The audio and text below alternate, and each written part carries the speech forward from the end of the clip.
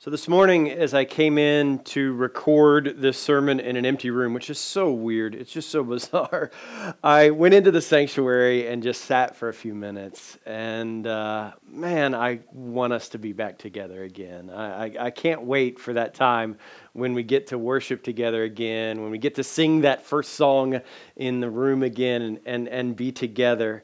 I was talking to a friend this week in Chicago who is friends with a Jewish rabbi, and she was talking to this friend, and he was telling her about a principle in Leviticus, and the principle is this: it's pikuach nefesh.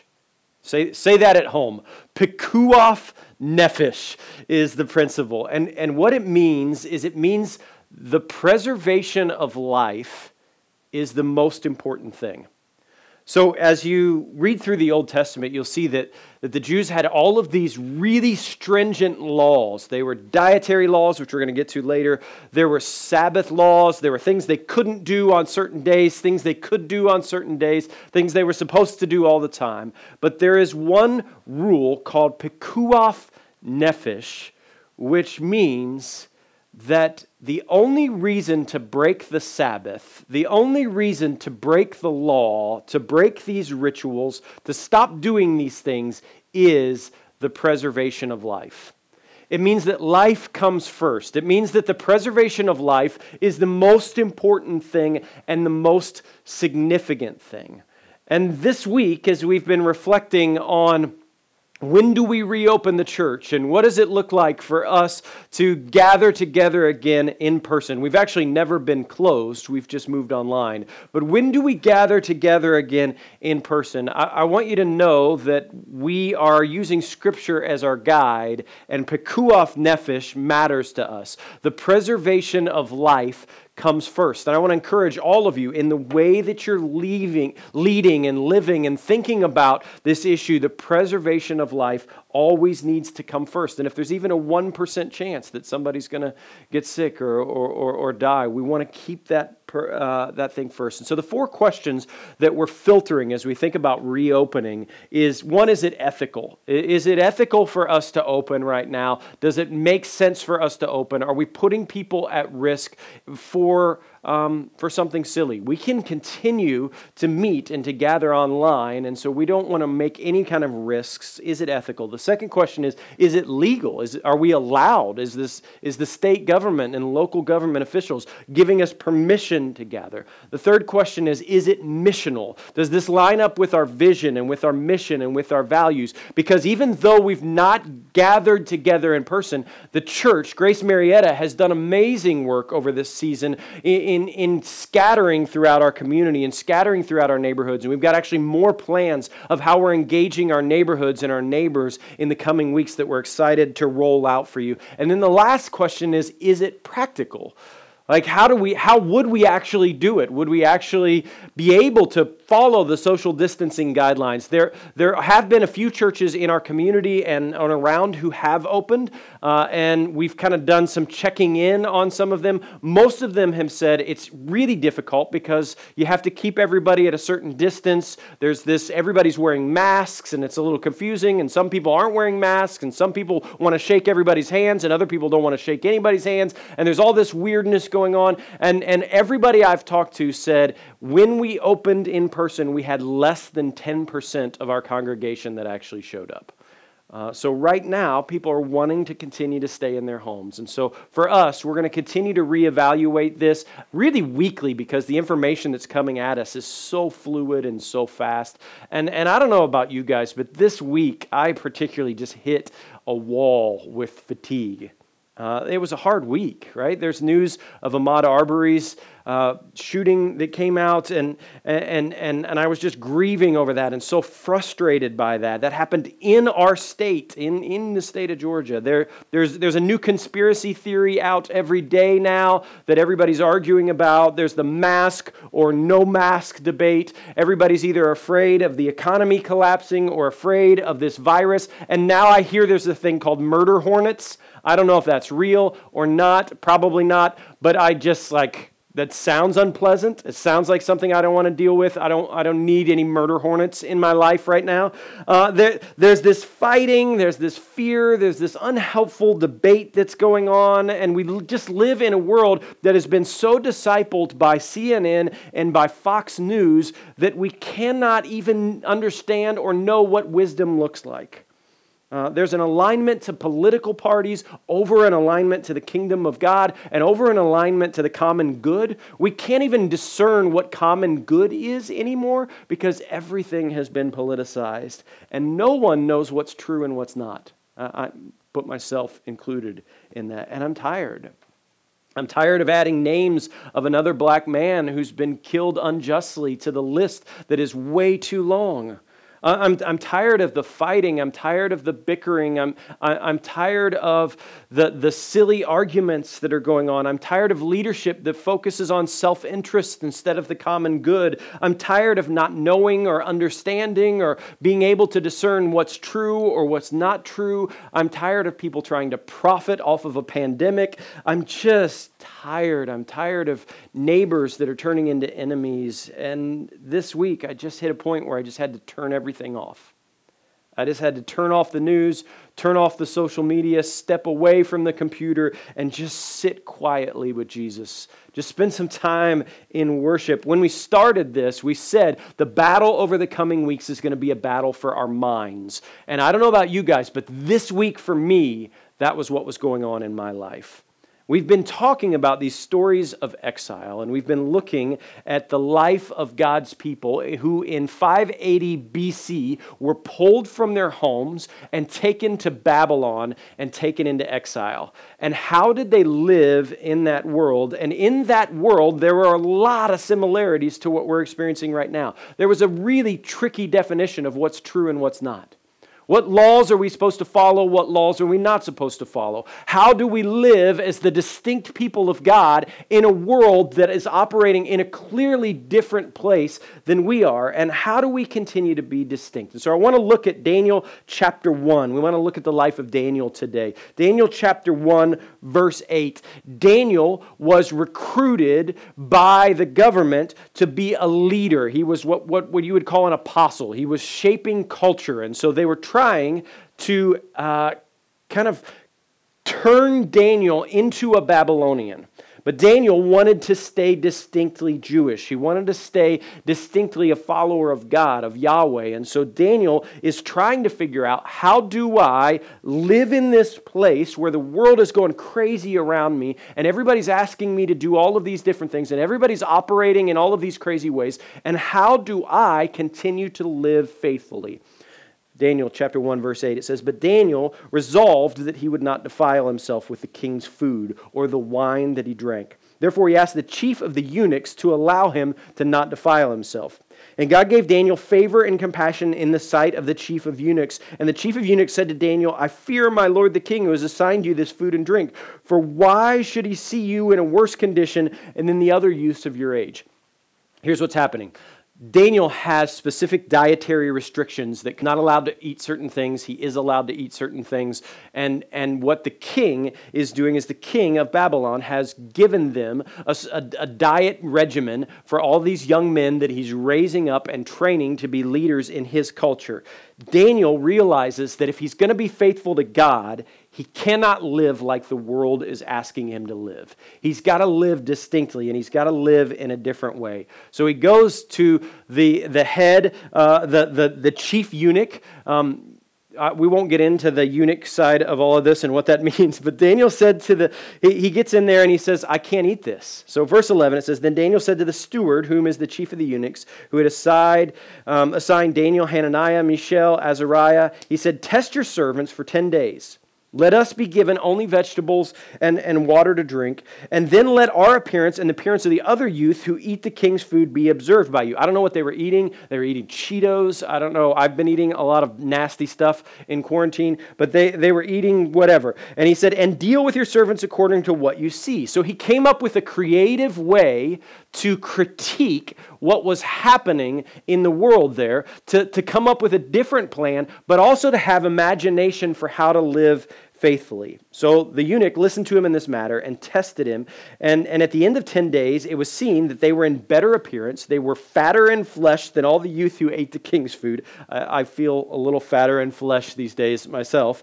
And so the steward took away their food and wine and gave them only vegetables. This is a beautiful example of critique and imagination. It's what we need in exile. We become an alternative community, different from the world, set apart and distinct, but creatively characterized by following God. And we should look different from the world. We should operate differently from the assumptions of the world. We should not be engaged in all the silly arguments. We should not be discipled by our entertainment news channels. We should not be caring more about our own self-interest than the preservation of life. We should be caring for the world around us. Jesus said we're to be in the world, but not of the world. And so what Daniel did was he criticized, but he didn't just criticize with his mouth. He didn't just make some posts on Facebook. He didn't just yell at everybody. He didn't just get angry. What he did was he came up with a creative solution. There's two types of leaders in the world. There's leaders who can define the problem, and there's leaders who can solve the problem. Both of those are significant parts of leadership, but we need leaders in this season who can do both, who can critique the world around us and say, listen, the way that we're living, the way that we're talking about this, the way that we're fighting, the way that we're arguing, the way that we're engaging, all of these things, this is not right. It is not right that another black man was killed unjustly. It is not right that everybody's fighting and arguing and bickering. It is not right that we cannot decide what the common good is. These things are not right, so we critique. But we also have imagination of how to solve the problem. The best critique of bad is always the practice of something better. And so we live in a distinct way and in a different way. Critique does not mean we denounce everything. It doesn't mean we just rage against the machine all the time and yell at everybody, because if you do that, you lose your voice. You've got to pick your battles. You have to affirm what is good, reject what is evil, and redeem what is redeemable. That's the pattern that we're taught. And so I want to show you a little bit of a grid. I love these things. And this is like we're together in a room here. And in this grid, we have imagination. And we have critique. And so imagine on this grid, this is high imagination in these two quadrants. This is low imagination in these two quadrants. This is high critique in these two quadrants. This is low critique in these two quadrants. And so what happens is we often choose imagination or critique. We choose between one or the other. So if we only critique but do not have imagination, what happens is we become frustrated cynics. Man, I don't know about you guys, but I have felt a little cynical in the last week. We become frustrated cynics. We rage against the machine. We become rooted in what's not, and we constantly criticize what's happening. We begin to throw rocks at glass houses, and we become despairing. And when we're despairing, we can't see newness. So when we despair, we can't have imagination for what's next. And so we miss any kind of imagination of how to live a better way, and we just become an echo chamber. And we're just echoing critiques, and we're just angry, and we're just frustrated over and over and over again. If we have only imagination and no critique, what we become is we become naive idealists. We kind of have our head in the clouds, right? We're living in a future version of the world, but we're not naming what's real. We're not lamenting what's really happening. We're not spending time rooted in what could be, or we're spending so much time rooted in what could be that we don't spend time rooted in what is. And so we live in a future version of the world that isn't really real. This is the Stockdale paradox that we talked about, that people believe that everything's going to be okay, and everything's going to be fine, but then when it's not, they break down. This is always a bad quadrant. This is no imagination or no critique. And what you get here is you get indifferent. Indifference is never good, but we get indifferent pew sitters. indifferent pew sitters, or in quarantine, it's indifferent couch sitters. What we do is we put our head in the sand. We become indifferent. We check out. We just say, you know what, I'm done. We're not rooted in anything. We're numb and we're despairing, and we just are going to sit and get. I'm just going to look out for number one. I'm just going to care for myself. I'm just going to get through this season on my own. I'm not going to look out for my neighbors. I'm not going to worry about the common good. I'm not going to do anything to help. I'm just going to sit and get. And then what we have when we have imagination and critique, this is the quadrant we want to be in. What we have is we have hopeful realists. Hopeful realists who are able to both hold the present and the future together, who live by faith, who take captive the thoughts of their mind, and who are able to name the frustrations and critique the empire and critique what's going on in the world, but also have an imagination like Daniel of how to live faithfully in the empire, how to live faithfully in this season. So let's go to Daniel chapter 10 real quick as we wrap up. Daniel chapter 10, verse 2. And I feel like this is the word that the Lord wants to give us today. It says, in those days, I, Daniel, was mourning for 3 weeks. So what we see is Daniel lamenting over what's happening. He's hopeful, but he's real. He's naming, I've been mourning for weeks. And so he goes to God and he mourns for weeks. In verse 3 it says, I ate no delicacies. I ate no meat or wine entered my mouth, nor did I anoint myself at all for a full 3 weeks. I don't know if that means he didn't shower. I'm fine with the no wine thing, although that's hard in quarantine. I'm fine with the no meat thing, but the no bathing thing, that's probably something you should take care of. But he's seeking God. He's seeking God so much that he's saying, I'm going to fast. I'm going to get rid of all of these things from my life. I'm committed to finding him. I'm committed to shaking out the noise in my life. I'm committed to quieting my heart. I'm committed to taking captive my thoughts, and I'm so committed that I'm going to give up all of these things so that I can find him. For 3 weeks, he prayed, waiting on the word of the Lord. And on the 24th day of the first month, as I was standing on the bank of the great river, that is the Tigris, I lifted up my eyes, and I looked, and behold, a man clothed in linen, with a belt of fine gold from Uphaz around his waist. His body was like beryl, his face like the appearance of lightning, his eyes like flaming torches, his arms and legs like the gleam of burnished bronze, and the sound of his words was like the sound of a multitude. I love the imagery of the Bible, because when it describes moments like these, the only words it can describe is "it's like." There is such a mystery to the power of God and to the kingdom of God that we don't even have words to describe it. The only words we can come up with is it's like. It's like the appearance of lightning. It's like flaming torches. It's like this, but it's not really this. There's this mysterious figure that shows up to Daniel, and he says, and I, Daniel, alone saw this vision. For the men who were with me didn't see this vision, but a great trembling fell upon them, and they fled to hide themselves. So I was left alone with this great vision, and I had no strength. There was no strength left in me.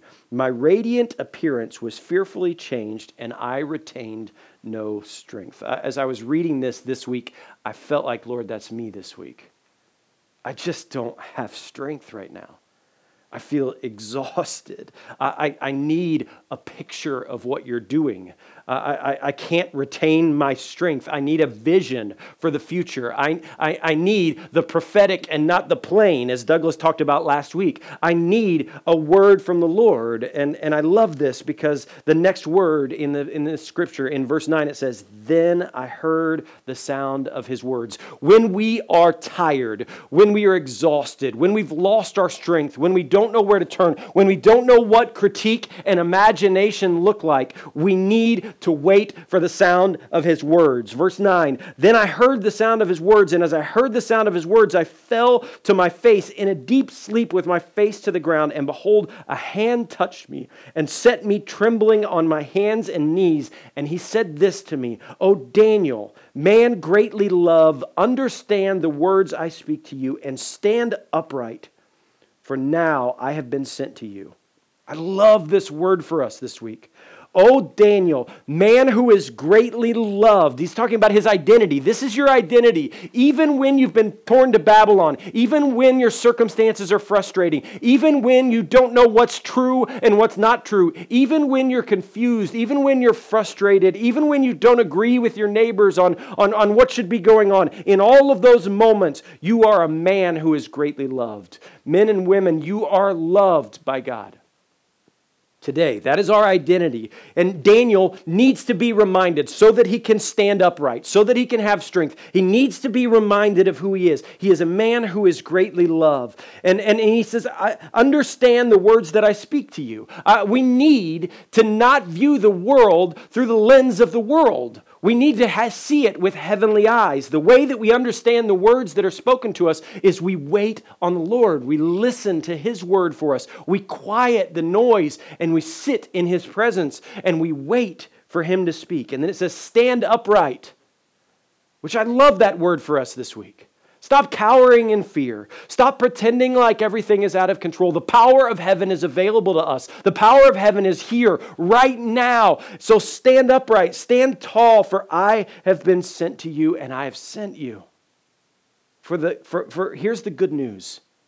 No matter what you're experiencing right now, no matter how frustrated you are, no matter how tired you are, no matter what's going on in your life, the good news is God is with you. He's sent you. He is putting His trembling hands on us and asking us to stand upright. And then it says, and when He had spoken this word, I stood up trembling.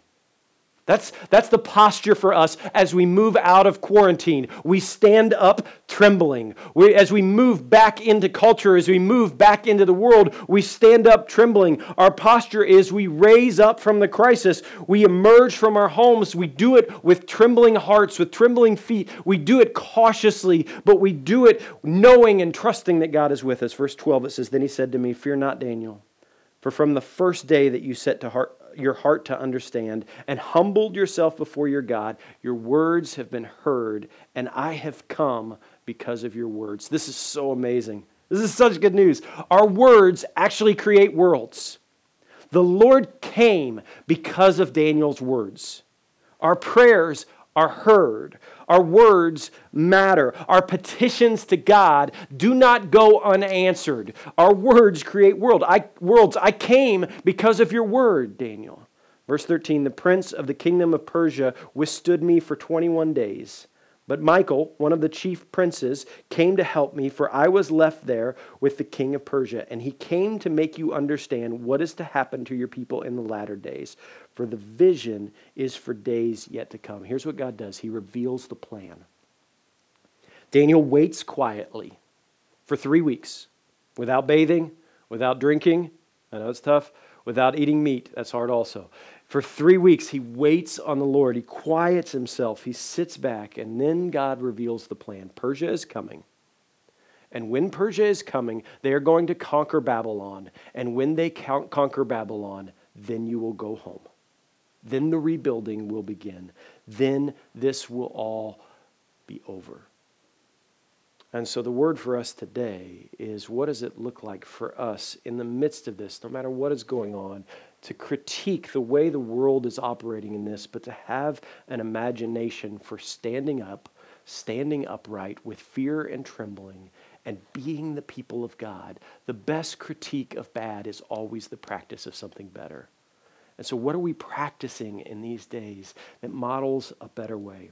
Here's the questions I want you to reflect on in your homes this morning before you join us in the lobby. The first is, where do you find yourself on this grid? Right now, where do you find yourself on this grid this week? The second is, what does hopeful realism look like for your life right now? What does it look like for you to be hopeful but to be real? And then the last question is, in what ways are you waiting on God to hear from Him? Daniel didn't eat. He got alone. He quieted himself and he waited on the Lord to speak. And then when the Lord spoke, he stood upright and he walked out with fear and trembling. How are you waiting to hear from God? How are you quieting the noise of the empire and paying attention to the voice of the Father?